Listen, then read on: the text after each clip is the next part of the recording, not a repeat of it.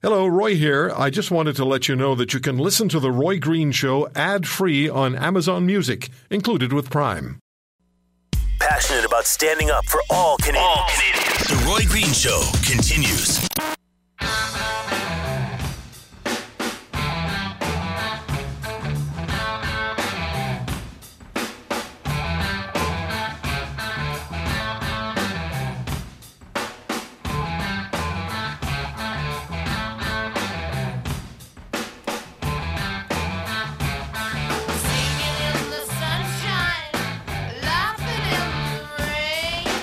What other country than Canada would just systematically shoot itself in its economic foot consistently and repeatedly by opposing a delivery system for a product the country has that the rest of the world wants and needs, which would deliver a tremendous amount of money to the country? What other country would do that? Well, we're specialists in it. A TD Bank study showed that $117 billion was lost over 7 years in selling our Canadian oil at a discount to the United States. And why do we do that? Well, because we don't have pipelines that reach ports on the east and the west coast, so we can sell it to international clients and help our Canadian economy and help our Canadian social systems and help Canadians from coast to coast to coast. Frank McKenna is the deputy chair of the TD Bank. He's a former Canadian ambassador to the United States, former premier of New Brunswick. Mr. McKenna, thank you for the time, and I hope everyone in New Brunswick will be safe and those floodwaters will cause the minimal amount of damage. Well, thank you, Roy. It's a very disconcerting situation. Yeah. We all are looking at it, and I know Canadians will help stand up and help and provide assistance as they can. Now, your study, the TD Bank study, would show that $117 billion lost over 7 years of selling our oil at a discount to the United States. Would you speak to that, please? Well, I think it's consistent with many, many other studies that have been done, some even more recently that point out the very sharp discount that we're receiving from President Trump and his friends in the United States for our oil, because we have no other markets that we can sell them to. So as a result of that, oil is discounted between $15 and $30 a barrel going into the United States and big refineries down there. And meantime, the ultimate irony, of course, is that on the East Coast, we've got refineries that have to use oil that comes in at world prices. I think it's 600,000 to 700,000 barrels a day of oil coming in, being exported from around the world because we can't get access to Canadian oil. So it's the ultimate irony that we're paying through the nose at one end of the country and that we're getting hosed down at the other end of the country. Did it surprise you that Energy East was stopped abruptly in the province of Quebec, particularly when they had gone through that horrific tragedy at Lac Mégantic? Yeah, look, ostensibly the reason given, which the Government of Canada tries to promulgate, is that the market conditions had changed for the company. That's not my view. My view is the regulatory burden became so high that no company could really expose their shareholders to those kinds of losses.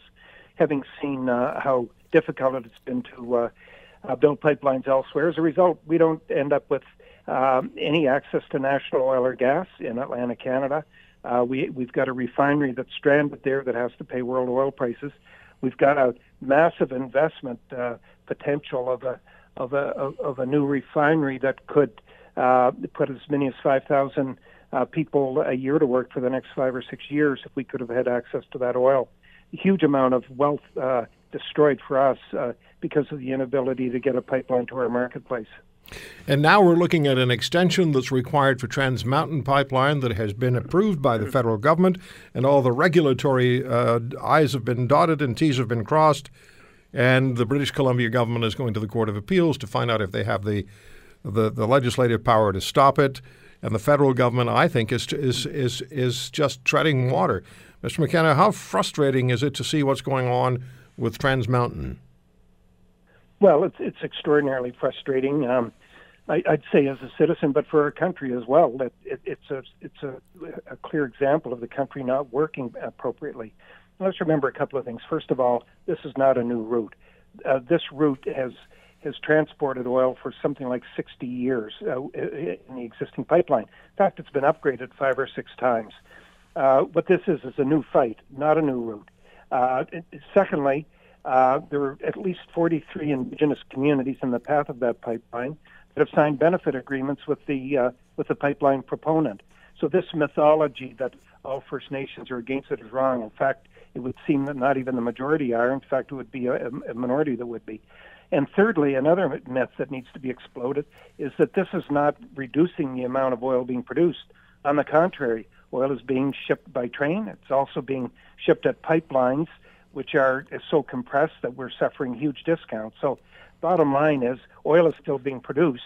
Canadian taxpayers are getting absolutely savage because we're losing tens of billions of dollars a year because we just can't get the right economic rent for our resource. And I think that's just criminal. It really is a head shaker, isn't it? That you have all of this waiting. It's all there. It's just waiting to be exported, and it's just a matter of completing the technical requirements, and then you can get at the business of exporting your oil at world prices and bringing money into this country, which would help everyone. It's just a tremendous head shaker, and I'm being polite when I say that. Do you have confidence that Trans Mountain is going to be completed, or do you think Kinder Morgan is just going to walk away, and then it's going to be up to Canadians to foot a $7.4 billion bill and still run into objections? The pipeline's going to be built. It just can't it can't not be built. If that were to be the case, the rest of the world would look at us literally as the country that can't get things done. Trust me, I just got back from Asia, and I was talking to a lot of investors about LNG, which is something that BC wants. And these investors are saying, look, we need to see what's going to happen with Kinder Morgan. Why would we take a chance on a province that just can't get things done? Remember this as well, Roy, so that people can put it in perspective. If we applied the same logic today for projects in the past, we would not have a Trans-Canada Highway linking our country. We wouldn't have a railroad linking our country. We wouldn't have the St. Lawrence Seaway. We wouldn't have the Port of Vancouver. A lot of the projects which create huge wealth for our country would never be built if you applied the kind of criteria that we're seeing today. And for that reason as well, we have to demonstrate as a country that we work, that we're not just a collection of provinces with veto powers at the borders, but we're a country that actually works, and that each premier is bigger than his own individual province and also represents a national interest. And if we can't establish that principle, this country is doomed to really a second-class existence compared to the potential it would have to be a world leader. I spoke with Premier Scott Moe of Saskatchewan twice in the last few weeks, and Premier Moe was talking about the British Columbia effort, Premier Horgan's effort to delay or stop the pipeline, the Trans Mountain extension completion. And he said if the Premier, and I'm paraphrasing, but I'm close, said if the Premier of British Columbia can do that, then the question is, do we have a country? Yeah, well, I can understand the frustration of the Premier here. I'm sure that Premier Horgan is principle driven. I have no reason to think otherwise. I think he's wrong on two very, very fundamental issues, and I think as he collects more experience as a Premier, he'll realize that. I can tell you, as a young Premier, I was wrong on issues that I wish I had a more thoughtful approach to at the beginning.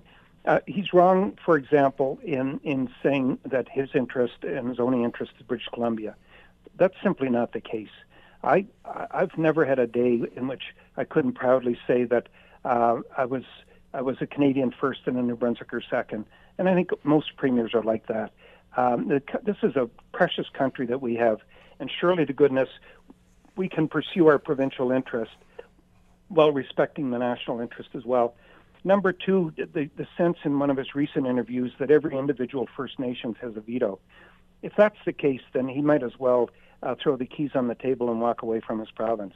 The Supreme Court has not gone that far, even though I must confess they have thoroughly muddled the jurisprudence on this to the point where it's almost impossible to figure out what they're really saying. But if that's the case, that means that every First Nations would have to sign off. That's a bar that nobody can get over.